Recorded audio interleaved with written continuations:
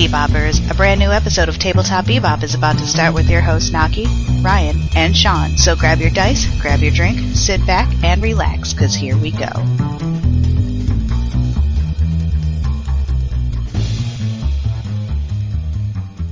Good evening, Beboppers. Welcome to episode 3 of Tabletop Bebop. This month we're discussing the DC deck building game. I'm Naki, and I'm actually going to toss this over to Sean, your host for this evening, who has been raving about this game. Raving about because this is the only game I own. That is a lie. You also own the X-Wing game. Oh, yeah, I do own that too. Okay, this is the only card game I own. And yes, I will rave about it for a good hour.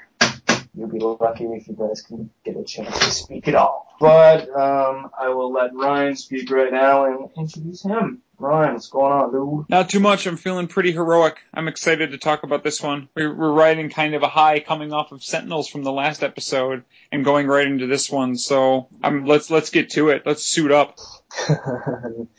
Excellent.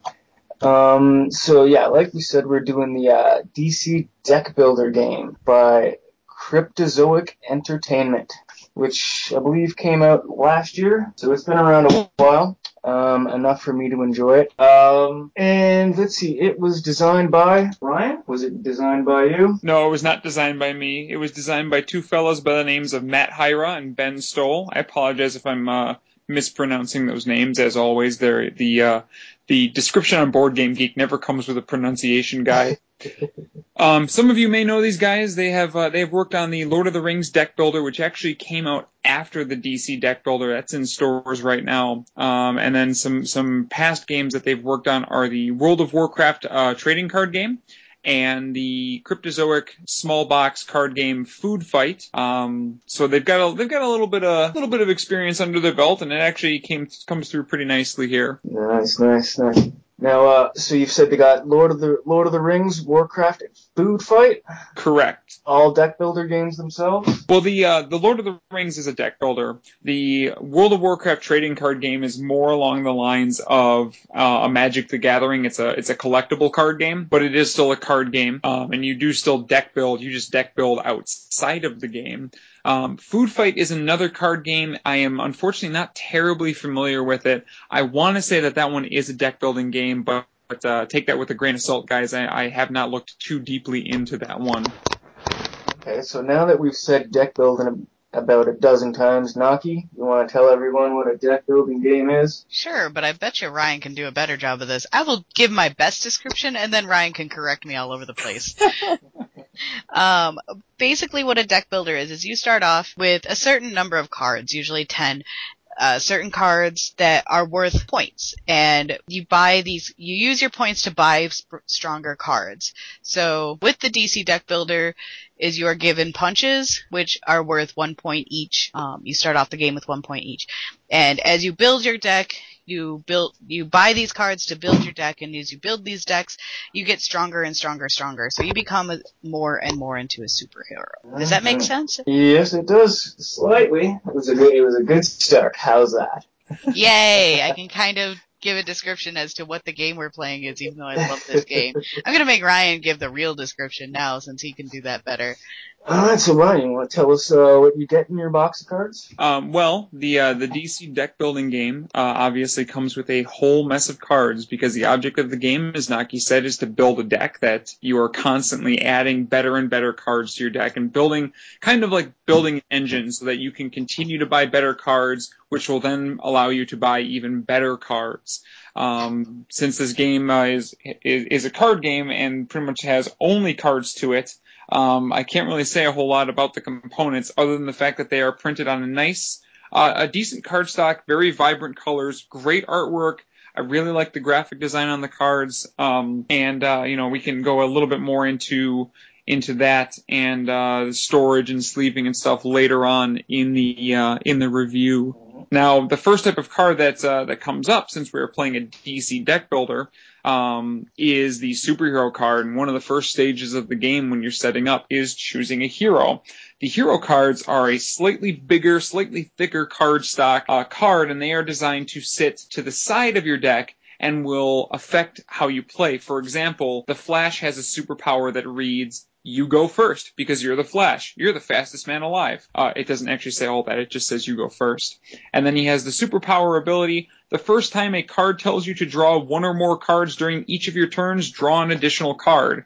And each of the heroes will have a different effect like that. For example, Batman has +1 power for each equipment you play during your turn. Power is the currency that you use in order to buy better and better cards. So, as we go on discussing different card types, you may notice that one of them is equipment. And Batman, as is very thematic and appropriate, will become more and more powerful the more types of equipment cards you play during your turn.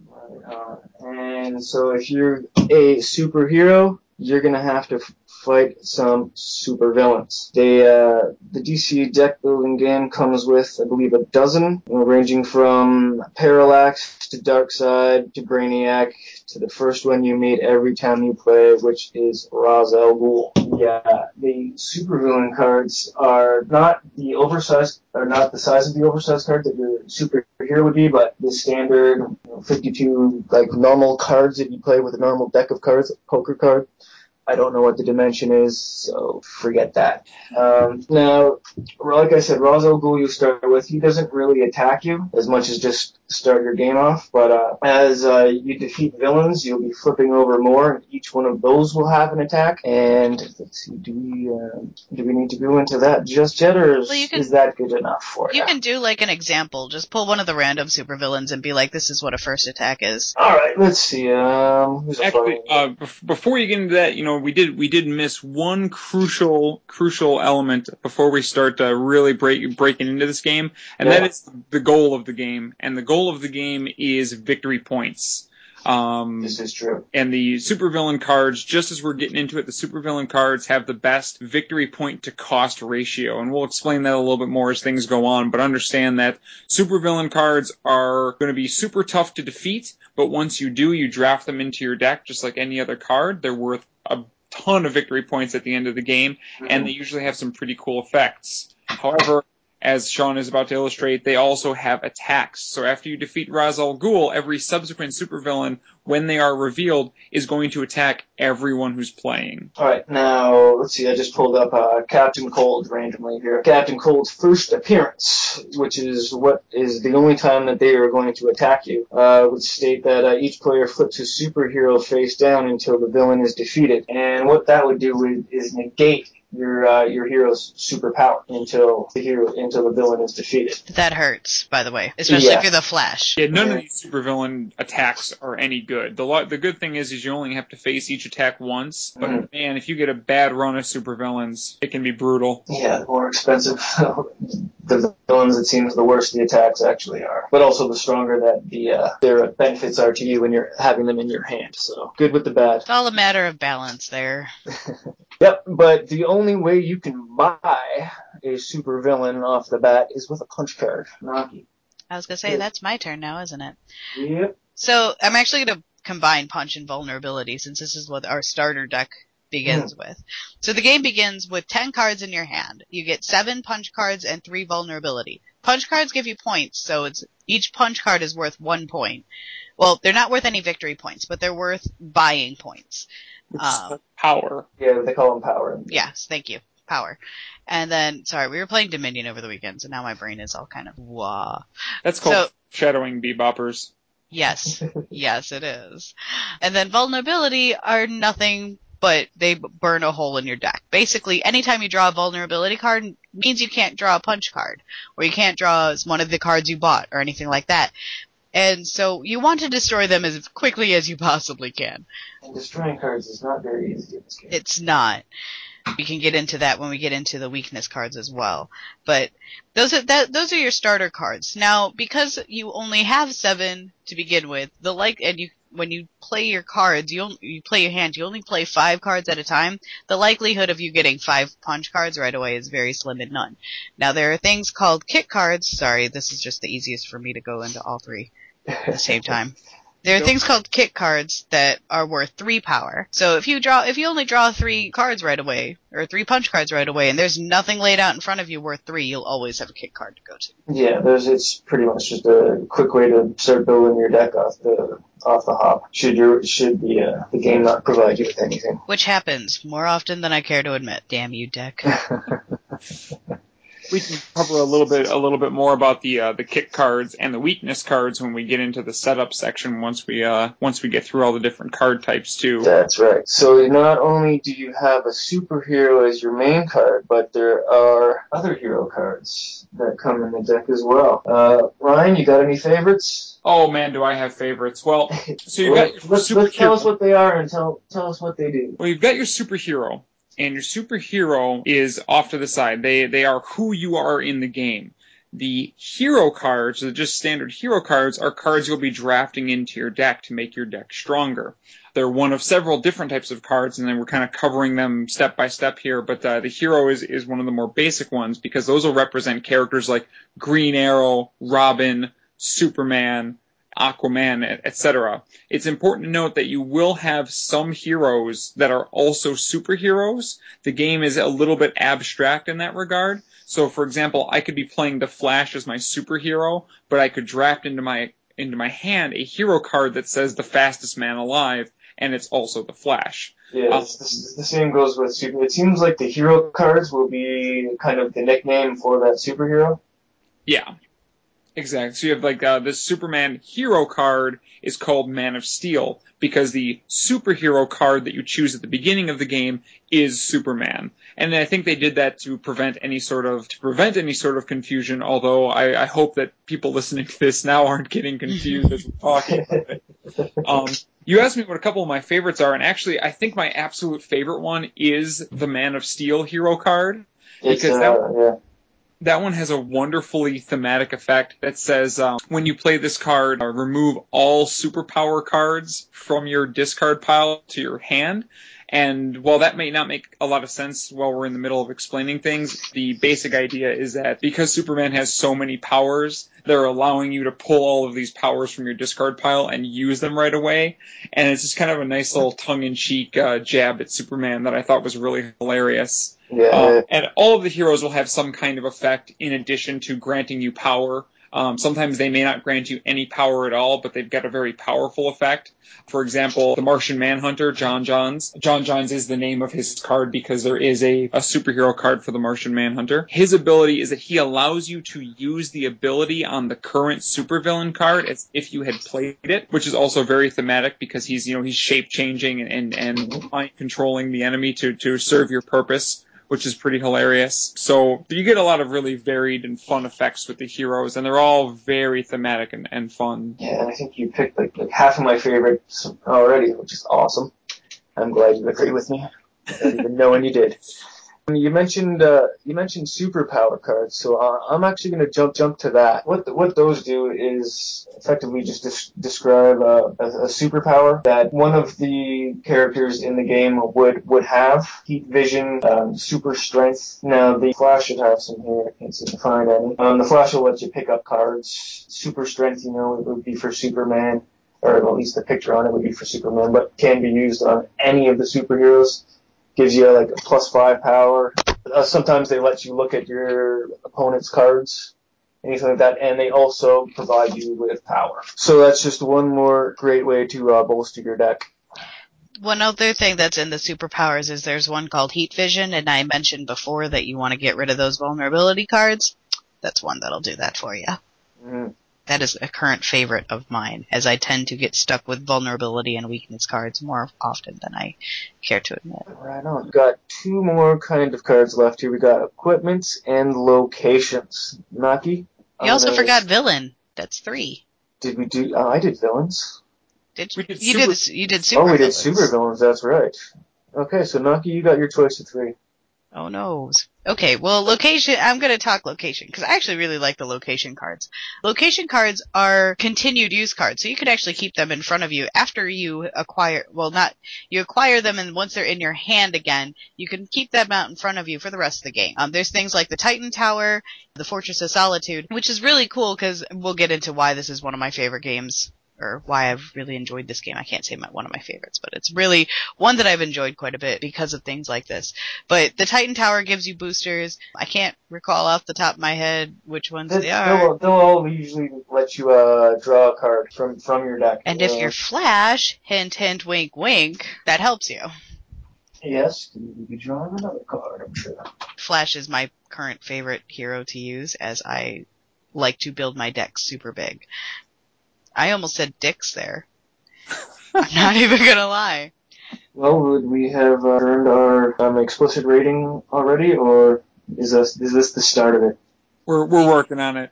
Well, I mean, the first 2 episodes weren't really all that explicit. Somebody's got to say dicks. That would be me. I'll throw a no fuck in there. There you go. There you go. Alright, so we got left with equipments and villains. Equipment cards, if it wasn't my turn, I'm taking it. The equipment cards here can be anything which you would normally find in the comic books helping out your superheroes. And they will also help you in the game by giving you points and doing other little fun things like allowing you to pull cards from your discard pile into your hand, or, instead of just buying a card and putting it in your discard pile right away like you're supposed to, you get to put it on top of your deck. So there are a bunch of fun ones. You've got Aquaman's Trident, utility belts. I think you got a Batmobile in there. There's all kinds of fun stuff in there. Which we actually have saved the best part for last, and that is the villain cards. The villains are to the supervillain deck what the heroes are to the superheroes. The supervillain deck is what you're trying to work through to gain buku victory points. The villain deck has the attacks that the supervillain deck has, but it allows you to attack your opponents rather than attacking everyone. So, for example, one of my favorite villains is Scarecrow. Scarecrow comes out, and every other opponent has to take a weakness card. And weakness cards count for negative victory points at the end of the game, with a few exceptions, which we can talk about later.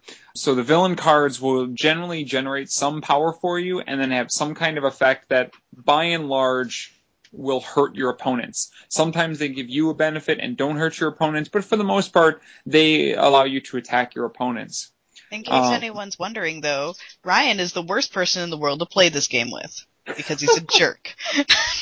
You're just saying that because I love to play Scarecrow and give everyone tons and tons of weaknesses. Because he's a big jerk face. Yeah, and when most villain cards don't harm your opponents, they usually give you pretty good bonuses. I mean, like Doomsday will give you a +4, which is pretty high ranking. Now, some people might be asking at this point, why are there so many types of cards? This seems really, really confusing and needlessly complicated. And to a certain extent, it is. But when you start playing and when you start using different heroes and getting different locations and different equipment, you'll begin to see that different combinations work really, really well together. We've talked a lot about the Flash, so why not go with something that isn't broken? Why fix what isn't broken? The Flash has the ability to draw an additional card every turn for the first card you play that allows you to draw a card. So if you keep getting all of these cards that allow you to draw cards, eventually you'll be drawing hands of 10, 11, 12 cards as opposed to the normal starting hand of 5. Getting all those extra cards in your hand will give you more heroes and more equipment that will allow you to generate more power in order to tackle more obstacles and draft more really good cards into your deck. I was playing a game as Wonder Woman for the first time, and Wonder Woman has a really fantastic ability that states, for each villain you buy or gain during your turn, draw an extra card at the end of your turn. And why that's powerful is because if you just keep focusing on getting villain cards, and maybe you get a couple locations and a couple pieces of equipment that allow you to more easily acquire villain cards, you can then draw more cards at the beginning of your turn, which may protect you from effects that force you to discard cards, or may just give you the power you need to defeat that final supervillain and gain a whole bunch of victory points. So it may seem kind of confusing, but there are very good reasons and actually very compelling and interesting combinations that come from all of these different types of cards you can draft into your deck. So the way the game's actually going to look in front of you before you before you start is you're going to have all the cards we described, minus the kick cards, the supervillain cards, and the weakness cards laid out. All of those are going to be in one big pile, of which I believe is about 140 of them. And you are going to set yourself up a row of 5 cards, and that is going to be the first row or first batch of cards that you and your opponents will be able to buy from. The reason the kick cards, supervillains, and weakness cards aren't entered is because those get dolled out in different ways, as you may have figured out already. One other aspect of setup that's important is that there is a way to vary the game length. The rulebook suggests that you play with 8 of the 12 villains, which means that you will have Ra's al Ghul on the top of the supervillain deck, and then there will be 7 other supervillains which you may not be sure which ones are in there. It's always kind of a random draw. And I think that's interesting because you can't prepare to go through each supervillain. You don't know which ones are going to come up. We can get more into that in gameplay, but that is part of setup that I think is important to mention. Yeah, definitely, thank you. So with the setup, you've also dealt yourself out. You've got your 10 cards, dealing yourself out 5. You're gonna find out whether or not you're gonna find out how many points you've got in your hand, and then you can move on to the next step, which is buying cards. Is that me? How do you buy cards? Did you just call me Knacky? Knacky, how do you buy cards? You just called me Knacky. I'm quitting. Knacky? I blame his icy northern accent for that. That's true. He is beyond the wall. Okay, so buying cards, as I kind of briefed on this before, you start off the game with 7 punch cards and 3 vulnerability cards. The punch cards are worth 1 power each, which is indicated at the bottom of the card. No, the power that a card generates is in the card text area. Thank you. The cost of the card is in the bottom right in a little circle. Thank you. No problem. See, it's easier if I had it in front of me, but that's okay. So it's indicated in the rules itself that punch card is +1, and in the little text that is on the card itself that says that punch card. Does it say actually on the card? I don't actually remember that. Yeah, it's +1. Okay. Anyways, so you begin your turn by buying your first card, so I'm just gonna say as your random hand, you drew 3 punch cards and 2 vulnerability. Wah, that sucks. Basically, you can buy a kick card, and there's a few villains and I want to say 1 or 2 heroes that you can buy for 3. Yeah, you can get Catwoman for 2. You can get, I think, Cheetah for 2. Aquaman's tried it for free. There's a few of them. But the deck doesn't always work out to your favor. No. So there's always the kick card, if that happens to be the only thing that's available. It still gives you +2 power in your next when you're able to use it. So you go through you buy your first card and you go ahead and put it in your discard pile with the rest of your hand. Everything gets discarded at the end of your turn. Now, what if you get to defeat a villain once you get through your deck? You said before, once you defeat Ra's al Ghul, you get to flip over the next surprise villain. That's actually under your name, so there. That's why I'm continuing to speak here, love. You paused. I was just looking for my cards. For my stack of villain cards. I've got so many cards laid out in front of me right now. It's unbelievable. Now, before you can move on to the next person's turn after defeating a villain, that is when you actually have to deal with the new first appearance of the villain in gameplay. So, and like we said before, the cards will affect everybody that is playing, not just the person that flipped it over. Something that is to note here, though, if you have a superpower card in your hand, you are able to discard it to avoid the villain attack. But that's only if you have a superpower card in your hand. And is it every super? It's not even every superpower card. I think it has to indicate. Some superpower cards will indicate that you can avoid that villain attack. It's not just superpower cards. I'm pretty sure there's some hero cards in there as well. Specifically the card will say defense. Yeah. And this is where we get into some of the card terminology. Basically, the supervillain first appearance is almost always, I think it is always, I'm flipping through them right now, it is always listed as an attack. There are other cards in the game, like Scarecrow, which I mentioned before, that list its ability as an attack. There are then other cards, equipment, heroes, some superpowers, some of each of them, will list that they can be used as a defense. And generally what that means is you will reveal that card, say, I've got, Wonder Woman's Lasso of Truth. I will reveal it. It says defense, discard this card to avoid one attack, then draw one card. So you can then do that to avoid an attack, which can be sometimes not beneficial to you. If you've got a really good card that you don't want to discard for the defense, you might have to take a hit, but those attacks can be really, really brutal, and that choice is up to you. Exactly. So that seems to be the whole thing. How does the game end? I'll field that one, since my name's by it on the show notes. There are two ways that the game can end. The first is if the last supervillain in the supervillain deck is defeated, the game ends immediately, and then you'll score up your victory point totals. The other way the game can end, and I haven't come across this yet, it hasn't come up in any of the games that I've played, but if you go through the entire stack of cards that form the lineup, the entire basically play deck. The main deck?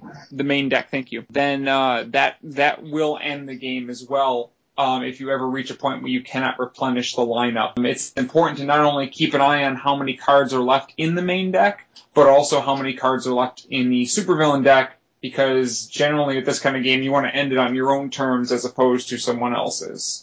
Yeah, getting through 140 cards would take quite a few players and quite a few flashcards. Which actually we can talk about later on. Sorry. I didn't even realize that we were talking about that later, so I'm going to shut up. Just like that. See? Well, you should, because you need to tell us how we score this mofo. Wish for the best and run away with all your cards. Duh. Yeah. Alright, so the way that you win is by having the most victory points. The game ends by having all the superheroes defeated. But how do you know who the winner is you check the little star that's in the bottom left-hand corner, right? Yep. Okay.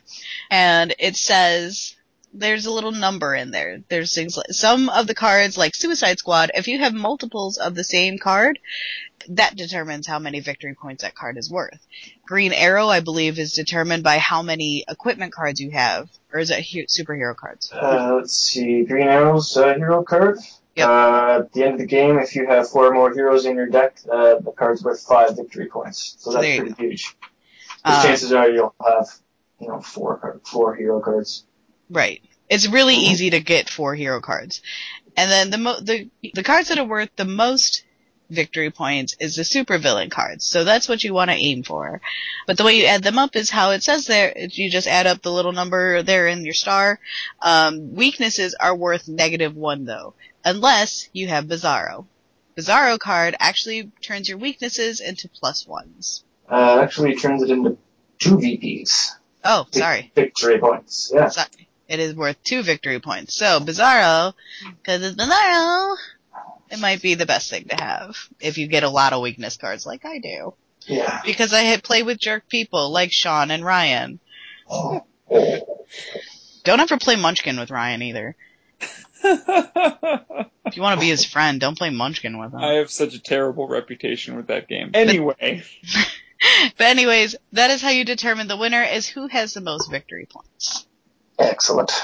So I think it's interesting that it's not who kills off the last supervillain, but it goes a little bit beyond that by tallying the points. Mm-hmm. It actually could be technically who kills the most supervillains. Yeah. But it could also be what's interesting about the scoring for this game is that supervillains are the best way to secure victory points. They have the best point per cost ratio, per point for cost ratio, but all of the cards, for the most part, have, from the main deck, have some sort of victory point total to them. And if you are a savvy player, you can score a lot of victory points by just buying the right cards, even if you don't defeat supervillains, which is interesting. It adds another depth of strategy to the game outside of just I need to gain power to defeat supervillains. That's right. Yeah, like Suicide Squad. Yeah. You have to actually pay attention to collecting that specific card repeatedly. Mm-hmm. Because I think if you manage to get every Suicide Squad in the deck, which is, I think there's only 5 of them, each card will end up being worth 5 points. So you'll end up with 25 points within 5 cards. Yeah. Which would be huge. It essentially makes them supervillains once they're all teamed up. Exactly. It's a supervillain team-up card, and who doesn't want that? Everybody likes the supervillain team-ups. So, any other thoughts that we've had on this game? I'm sure there's lots. My favorite thing about this game is that you don't really have, like, DC is my favorite of the big two. DC is my preferred choice. So, but what's nice is that I could bring this this game to my dad, who isn't a big DC guy. He much prefers Marvel. He's a big Ghost Rider nerd and whatever. And he will still know what's going on without really having to know the DC universe. But for those of us who are big DC fans, it really gives good nods to those of us who, really enjoy the actual universe that DC takes place in as well. Yeah, I like the fact that I could sit down with a 6-year-old and a 70-year-old at the same time and play this game and have everyone enjoy it equally. The gameplay was easy enough for a 6-year-old to handle. Once he played it a few times, he actually is starting to build up the memorization of what the cards were, so he knows what he's going for now. I don't have to sit there and read the cards out to him anymore, so I thought that was great. Compared to stuff like Pokemon. Pardon me? Both you guys' points touch upon something I wanted to discuss with this game, because there are two other. The deck building genre is really huge in tabletop gaming right now, and that is thanks to its progenitor Dominion. And Dominion is kind of the granddaddy of them all. It has some very elegant mechanics. It's a very simple, very well done deck building game, and it's what started this whole genre of games going for the most part. And it is one of the games that the DC Deck Builder is compared to fairly often. The other is a game called Ascension, and Ascension is another very, very good deck builder that is very similar to this one in that in Ascension you are building a deck of heroes to defeat monsters which gain you victory points. Now, Ascension uses two different types of currency. You have a fighting value, which is what you use to defeat monsters, and then you have a money value, which is what you use to acquire more heroes and equipment into your deck. Whereas Dominion just has one currency value. So for me, this one seems to lean a little bit closer to Dominion. And I like that. I actually like that a lot, because as much as I love Dominion, as great as the mechanics are for Dominion, the theme just falls flat with me. Because in Dominion, I guess you are some sort of baron or lord trying to gain more territory and thus compete for victory points in order to rule a kingdom. A douchey. Or a douchey, as some people like to say. It's actually called a duchy, guys. I know what it actually is. In this game, you have the exact same mechanics as in Dominion. You have one type of currency. You are generating your currency every turn and using it to buy more cards, which will help you generate more currency to help you buy cards that will be worth the most victory points. Where this game succeeds is having the superhero cards, which will slightly tweak your style of play depending on which superhero you get, and having the combos, which are much tighter and much more, they're much bigger brain burners than some of the combos in Dominion. And then you have, as Naki said, all these wonderful nods to the DC universe. So if you're even just a mild fan of DC comics like I am, there's enough in here for me to laugh at and get a good chuckle out of, or to be like, wow, that is a really well thought out card, and that is a really thematic and really fits with what I'm trying to do. My favorite example of this is the bat signal. The bat signal is a piece of equipment you can get. When you play the bat signal from your hand, you can retrieve a hero from your discard pile. You're actually summoning a hero using the bat signal. I think that's such a brilliant, elegant use of A, the mechanic, and B, the actual theme device of the bat signal. And this game really excels at both of those. So for my money, having this simplicity and elegance of Dominion without a lot of the bells and whistles of a lot of deck building games that are coming out now trying to improve on that formula, Cryptozoic played it very safe, made what is functionally a carbon copy of Dominion, and then just tweaked it a little bit. Made a few cuts, made a few edits, added some glitter, and it came out very, very well done. Now, you mentioned the bat signal. That is actually one of my favorite cards to combine with with Robin. Oh, yeah. Because you can just sit there and both cards are worth 1 point, but you can just sit there and if you've been collecting those 2 cards and they're in your discard pile, you can keep going back and forth and pulling up. You play your bat signal, which allows you to pull a hero out, and then you can pull out Robin from your discard pile, which gives you another point to buy something with, but also allows you to pull out another equipment card from your discard pile.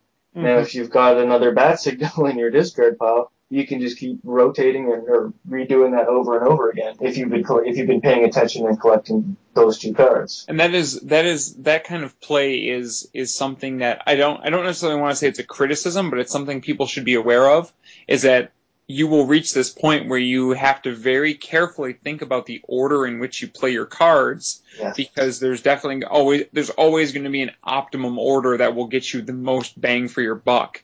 And if you mess that up, you might be cheating yourself out of extra points or extra card draws or some sort of special ability that will, could be the difference between winning and losing the game. Now, do you have a favorite way of kind of going about it without, bringing up like specific cards? Because for me, I will always play my draw card, draw a card first. Mm-hmm. Your flash superpowers, which allow you to draw cards. I will tend to play those ones first. That way I can then go and look at my new hand and kind of go from there off that. Naki, I don't know if you have a favorite strategy to approach this game with. You want to throw in here? Because I play the Flash, and I mentioned this earlier, that Flash is generally my favorite that I'll use. I do the same thing Sean does, where I will play my draw card first, because if I get my way, I will build up my deck full of Flash and Kid Flash and the superhero of Super Speed, or superpower of Super Speed, where it's basically just drawing cards. And that's what I need as Flash, because that is what Flash is the best at, is going through cards like that. So I start off kind of slow, being Flash, building up things very slowly, like superpowers and heroes and things like that. But as soon as I start seeing Kid Flash and Super Speed and the Hero for Flash card show up, is when I start buying right away and trying to hit the fastest man alive.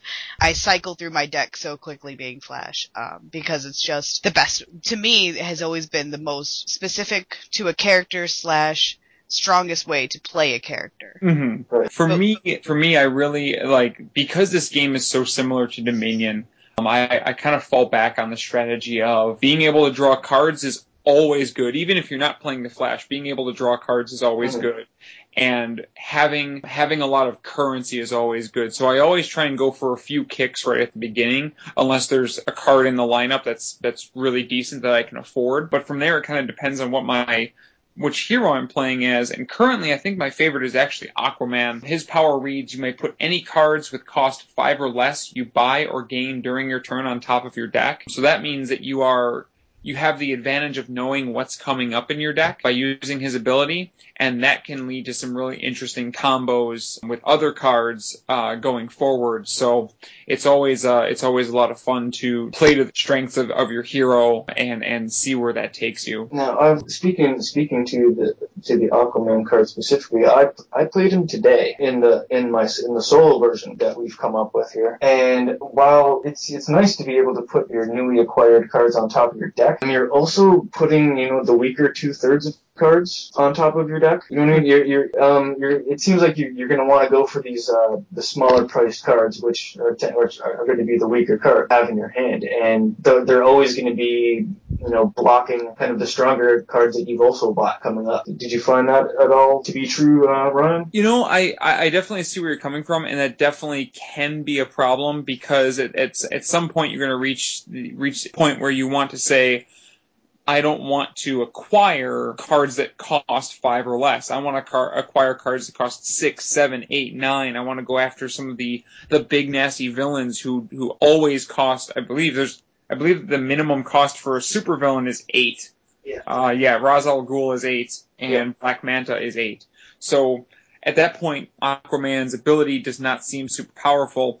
The one thing I've noticed playing with him, though, is that there are a lot of cards that cost 5 or less that are pretty powerful. Gorilla Grodd costs 5. Oh, yeah, for sure.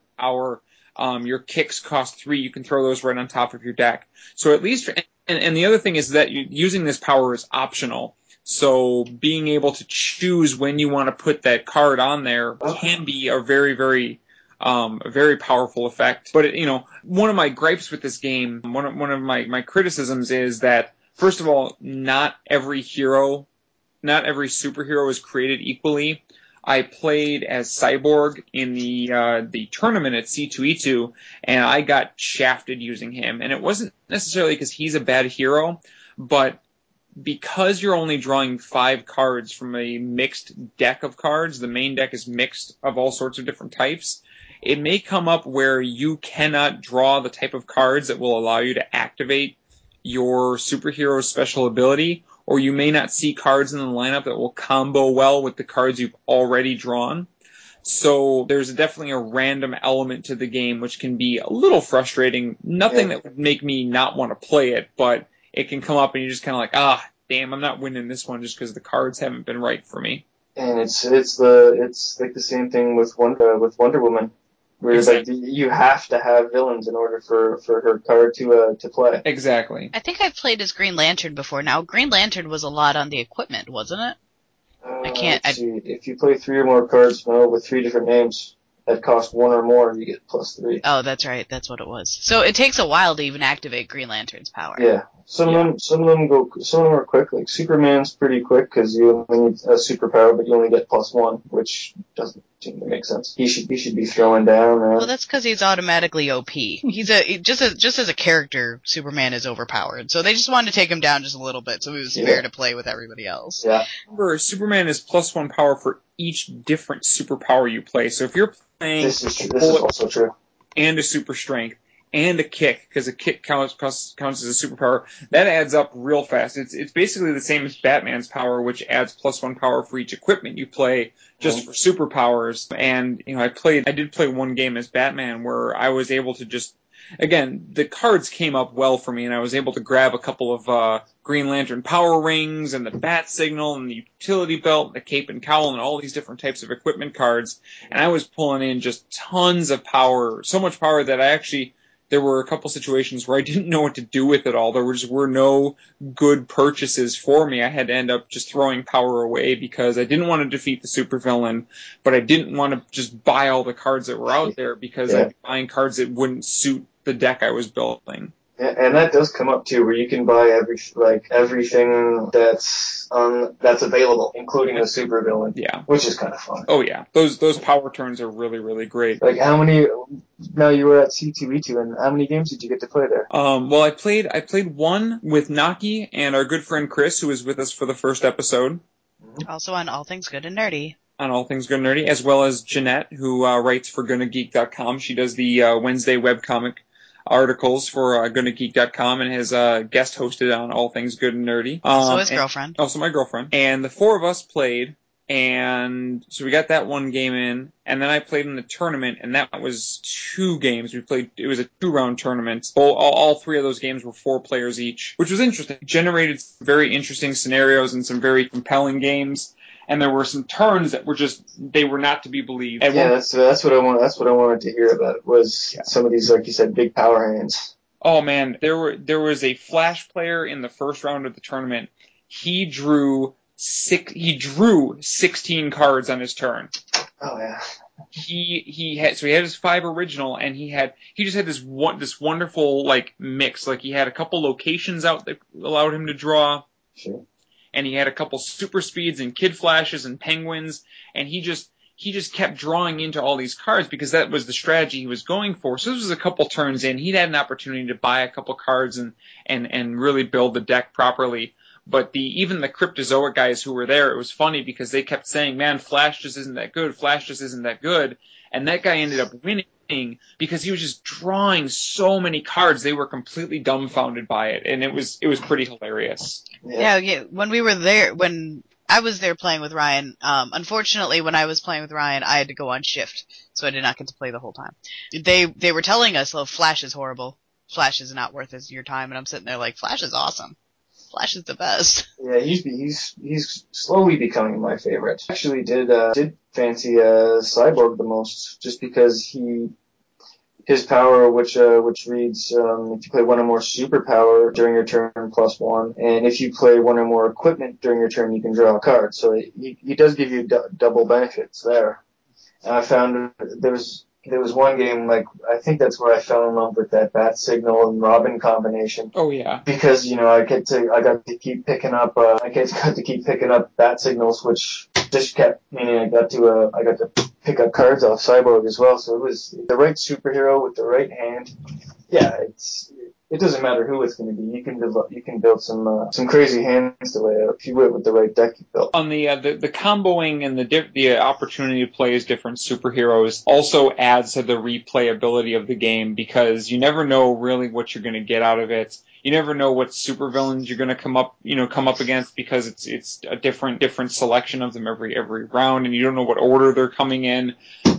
What cards come up in the lineup will definitely affect your decision, and then what superhero you have is going to alter your style of play and kind of guide you in one direction or another. So there's a lot of replayability here. I hope that Cryptozoic, first of all, I hope this game is selling well for them, because I'd like to encourage Cryptozoic to continue publishing quality games as opposed to some of the garbage they've published in the past.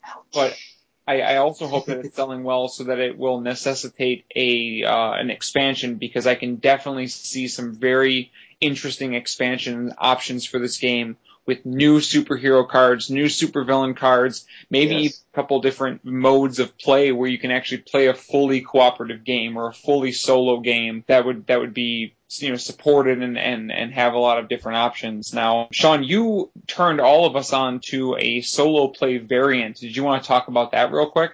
Sure. Well, you turned me onto a website where I found this solo variant, and what we do is set up everything to look like normal. But what you do is, since you don't have the need for your weakness cards, because you're not going to be giving that to anybody, they become turn counters for you. There's 20 of them in there, so you have 20 turns to defeat your 8 villains. And what they've said to do is set it up as normal. After your first round, you buy your cards, you discard your cards. When it should be the next person's turn, what you actually do is burn the last card in the row. And the way I do it is I'll set up my 5 cards, and where a 6 card would be is my burn card pile. And once I've burned a card, or bought a card, at the end of that turn, burn it, slide all the remaining cards over to the right, refill the lineup. Now, when it comes to the next time to burn a card, I will always take the card furthest to the right and burn that one. What that does is it pushes the cards in front of you that much faster. Ryan, you've played it a couple of times now, right? Correct. Compared to the rules that were on the forums there, how did you like that style of doing it, rather than just kind of randomly picking a card and destroying it? Well, first of all, I gotta say that I wasn't exactly sold on a solo variant when you guys were telling me about it. After you told me your rules for it, I did look up the Board Game Geek rules there. If you guys go to BoardGameGeek.com and look up DC Deckbuilder, you can find the base rules that Sean has altered here slightly. After playing with your variations, Sean, I really enjoy your variations. I wouldn't want to play it without it, because the burning of the card of one card in the lineup a turn adds a kind of a sense of urgency to your purchasing. You have to decide, well, do I want to purchase that card now because I know it's going to be destroyed, even though I might not need it right now, or do I let it go and pick up something that's a little safer in the lineup, and that one will be more helpful to me right now. And that's very compelling. It also, like you said, it also helps you shuffle through that main deck a lot quicker. So then it becomes this kind of race against time, because you're flipping the weakness cards, which end up being your timer for the game, and you're trying to just defeat as many supervillains as possible. And it made for a really compelling play experience. I really enjoyed it. Once I play one game, I can't stop. Yeah. I just kind of want to go through every hero and play like 8 games back to back. Which I think we did one night. I'm pretty positive. Sean and I set up our computers back to back and we kind of made it a variation so that the two of us were actually competing against each other to defeat the villains quicker. It's tough. It's not easy at all. Because And what ends up happening is we're both playing with 2 stacks of villain cards or super villain cards, so we end up both having to defeat the full stack each while taking the effects from each other's villains. Oh man. Oh yeah, dude, it's fun. it's a lot of fun. It's actually I'm surprised how often we played it. I got in trouble because I was playing it and not paying attention to my family at one point. Totally worth it. The game's that good, guys. The game's that good. You will Totally ignore your family. So Beboppers, we don't do a rating system in here because rating systems are totally square, but I think we know Sean's opinion of the game. It's a definite buy for him. Naki, you own it as well. Do you have any closing thoughts? I definitely recommend it, especially if you are a starting tabletopper. It's a really good way to introduce yourself into the deck building world if you don't want to go into the massive world that is Dominion, which has like 9 different expansion packs, and I understand that it's a little overwhelming. The DC Deck Builder does give you that beginner's feel, and you don't feel overwhelmed by the amount that comes in. I gotta agree with that. It's a really fun game. I don't own a deck building game in my collection yet, which is kind of shocking. But this is probably going to be the one that's going to take that coveted spot in a market that is just flooded with deck building games these days. I like the simplicity of this one. I like that it's got a very strong theme that is married to the mechanics very well. Everything just kind of flows very well together. And even though it has some random elements that might throw a game off, some balance issues that can be affected by that randomness, I really enjoy it. I think the artwork's good. I think the component quality is good. All the cards are in nice thick card stock. Because it's a deck building game and there's a lot of shuffling and stuff going on, I would recommend sleeving these. But you could get away with just using real cheap penny sleeves. You don't need, super fancy Magic the Gathering or other collectible card game sleeves to keep them super pristine. Just something to keep the edges from getting dinged and whatnot. Would the penny sleeves make them slide though? They would slide. They would slide a little bit, but what happens is that with any card sleeve surface, as soon as you open them, they're super slick and really smooth. After a little bit of play, they start to get these little micro scratches on them that help keep them from sliding around too much. Gotcha. The one major concern I would have is that it wouldn't fit back in the box if you sleeved it, because the box insert for this game is very space dependent, which probably just throw that box insert away. But it does work well if you don't sleeve your cards. And the way the box is set up, you have to divide the cards up by their names. Yeah. And that's where I found that my cards that's where the damage is coming. Yeah, that insert is very snug, and I can definitely see that wearing the edges of your. It's not that. It's they're actually bending. Oh yes, you were telling me about that before we started recording. Yeah. They're sat on their sides, left to kind of like they've got a little bit of wiggle room in there, and that just seems they just lean to one side, and it gets a bend in them. So I'm actually going to consider sleeving these because I really do like the artwork, which came straight from the new 52. The new artwork the artwork in it is very good, even if it is straight off of the new 52. Like there's really no change at all. Yeah, by and large, I'm okay with it. My only major gripe is that Green Arrow doesn't have his classic goatee, but that's a gripe I've had with the new 52 since the new 52 launched. So expansion packs, man, expansion. But you know what's awesome is that Zatanna has her classic magician's outfit and not her new stupid corset thing that she's got rocking in the new 52. Yeah, not all of the art is from the new 52. I don't think, because I think there are a couple characters that haven't even been introduced in the new 52 yet that they've got in this one. But I might be talking far out my ass at this point. But yeah, Zatanna definitely is her classic self. Catwoman, I think, is still her classic self. I don't think it's the new cat suit. I'd go rifling through this now, but we're probably coming up on the end, aren't we? Because I could pull them all out if you want. You and your freaking comic collection.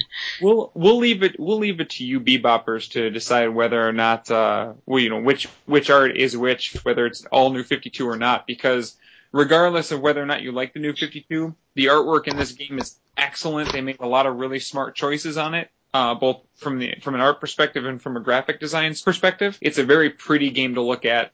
And the art that they have chosen really gets you pumped for each of the different heroes and villains and what's going on in the game. So overall, thumbs up on that end. 2 thumbs up? Yeah. I thought we didn't do stuff like that. I'm giving a thumbs up on the artwork. Like that. Okay. That aspect of the game gets a thumbs up. I'm not an overall thumbs up. Okay. Yeah. No overall thumbs up. No, I'd rather give a long convoluted explanation about like the game and give blanket thumbs up. That's ludicrous.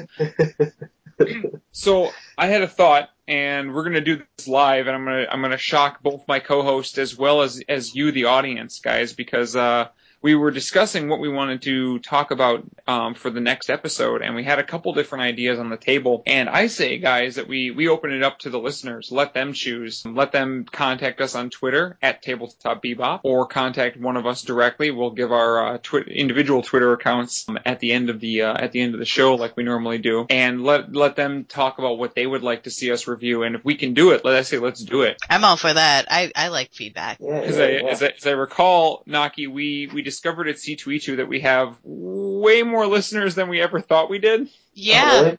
It was crazy. I had working in the IGN theater means I work with a lot of techie people behind the scenes. I was actually double mic'd throughout C2E2. I had one mic on one ear, which was the tech people, and then I had a mic on the other ear, which was the read side of things. And the tech side of guys and I were talking about podcasts, and I'm like, oh yeah, I have two. I have All Things Good and Nerdy and Tabletop Bebop. And one of the tech guys is like, I listen to Tabletop Bebop, and I did not know that was you. Oh, And I'm like, huh, because I give my first name in these things, and because as some of you know, Naki is not my first name. So that was when I was discovered that I am indeed Naki. Yeah, it was very surreal. It's very weird. And I had people approach me during C2E2 who recognized me through my hair. I did not realize that I had very significant colored hair, but apparently the red, pink, purple thing I got going on is loud and obnoxious, and you can find me from space. But yeah, they were listeners of Tabletop Bebop. Hi guys. Thanks for tuning in. Hello from north of the wall. Yeah, if you guys want us to review a game, you've seen something, but you don't know if you want to play it, let us play it for you. We're good at that game, I think. That is my favorite game. You know, there is one way you guys can contact us that I completely forgot we have access to, and that's our email address, which is very simply tabletopbebop@gmail.com. I completely forgot that we even have that. Yeah, I always forget that we have the email address. So not only would you be doing us a favor by helping us choose the games that you guys want to see reviewed, but you would also be helping to remind us that we have an email address. So feel free to hit us up, and we'll see what we can do. Obviously, we don't have access to every game all the time forever, but if you guys give us something that we can work with, we will definitely, at the very least, we'll store all of these games for later perusal. But if there's something that we have access to, we will hunker down and play it and go from there. For Also, sure. let us know if you want to see us more than once a month. I mean, that as well. I mean, we could always change our recording times. I mean, if people really want to hear us, I don't know. That might be too much of us. There's no such thing as too much tabletop. Okay, you're the tabletop champion. I've yet to actually compete in tabletop. I used to back in the day. I used to be a huge Magic the Gathering player. I actually have a Magic the Gathering tattoo, but it has been quite some time since I played that, and it's mainly because the competition in that area is not so fun. I don't know if I'd get a DC deck building tattoo. You just get a DC tattoo. Unless they have an expansion pack in the works that has Alfred, then I might. Sean, what you gotta do is you gotta get a tattoo of a hero from the DC deck builder, and when someone's like, "Oh man, cool Superman tattoo," you go like, "Excuse me, this is Superman from the DC deck builder," and just act real snooty about it. Do It's the it. Man of Steel. Yeah, this is the Man of Steel, not Superman.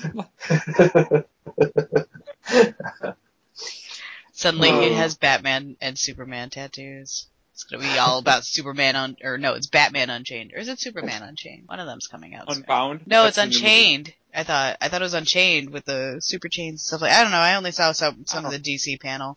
I was taking pictures of it. The new cartoon? No, there's actually a new comic book coming out. I was thinking of the new animated movie. Oh no, there's actually a comic book that's coming out. Just Superman Batman, is it? There's Superman Batman, and then there's Superman Unchained, I think is what it's called. But I'm glad that they're bringing back the duo of Superman Batman. I always like that. I never read that book. It was a good read. Jesus, I think we got off topic. Is this a comic book show? Well, come on, we're talking about a comic book game, so it's okay. We only went a little off topic. For those beboppers who do suggest games for us, Please don't say Marvel Legendary. We are not going to do a third superhero-based card game in a row. And also, that game is awful. Yeah, so wait a couple weeks before you recommend it. Yeah. I think that's it for us tonight, guys. What do you say? I think so. You want to let everyone know where they can find you? Absolutely. You all can find me. Oh, wait, don't we have that in the end of show bumper now? We do have an end of show bumper, but if you have any plugs, now would be the time. I got nothing. You're going to be on All Things Good and Nerdy this week. God damn it. Oh, that's great. Actually, I do have a couple of plugs. Besides being on All Things Good and Nerdy this week, this weekend, May the 4th be with you, is the Star Wars weekend. So I will be hosting some events at Unique Gifts and Games in Grayslake, Illinois. On Saturday, I'll be hosting an X-Wing miniatures game tournament. Feel free to come out for that, starting at 11 a.m. Central Standard Time. And then on Sunday, I will be demoing the Star Wars Living card game, also from Fantasy Flight Games, which is a unique experience for you card gamers out there. So feel free to come by anytime after noon and check that one out. I will have everything you need to sit down and play the card game. And then if you want to come for the X-Wing game, make sure you've got a tournament legal 100-point list ready to go. And I'm anxious to see some more Interceptors and Slave Ones flying around this time around. So come on out for that. Otherwise, find me on Twitter at +2cents and at Tabletop Bebop. Suddenly Sean appears in Grayslake, Illinois. Yeah. It's 100 points, I swear. Let's see, plugs.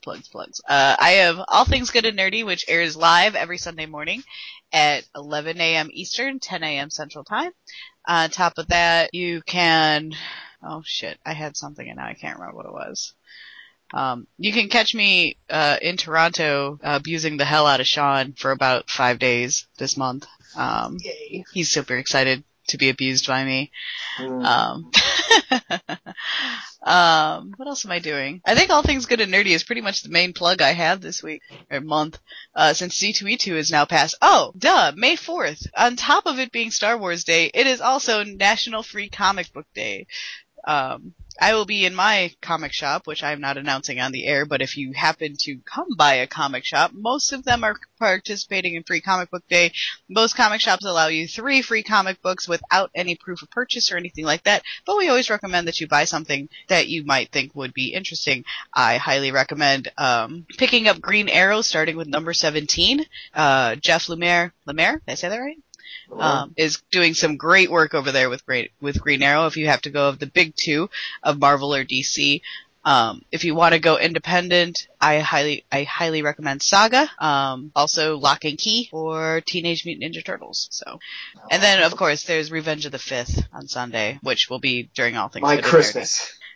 And that's Sean's Christmas, because somebody in this room is a Sith Lord. Oh, lovely. Yes, I am. And you can find all my Sithly loveliness on my Tumblr, guyfoxmask.tumblr.com, or on my Deviant page, which is just under Potato Waste. I don't know if I got the 3 on there. Probably do.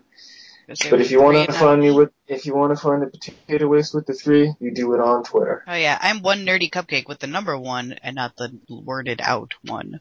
So it's easy to follow us with 1 Nerdy Cupcake plus 2 cents with Ryan and Potato Waste with a 3 and not an E. Awesome. So I guess that does it for this week. This month. This month? Yeah. We're only a monthly. We really need to get weekly so that we stop making that mistake. I don't know if I can record with you guys once a week. I'm going to be all podcasted out. I'm going to be like, oh my god, I have to talk nerdy on Sunday, and then again on Wednesday, and then I guest host on other things, like porn podcasts and things like that, because I like talking about porn. Who doesn't? It is porn. The internet was made for porn. I don't know if it's talking I like doing, but porn. Alright, Everybody with that likes being boobs. said, Bobbers, you don't have to go to the Phantom Zone, but you can't stay here. See you later, boppers. Thanks for tuning in, Beboppers. Send us your feedback on Twitter at Tabletop Bebop. Tell us what games you'd like to see, and we want your opinions. You can also tweet at the cast individually. Naki is at One Nerdy Cupcake with the number 1. Ryan is at plus 2 cents with the number 2. Or Sean at the Potato Waste with a 3 and not an E. We'll see you next month.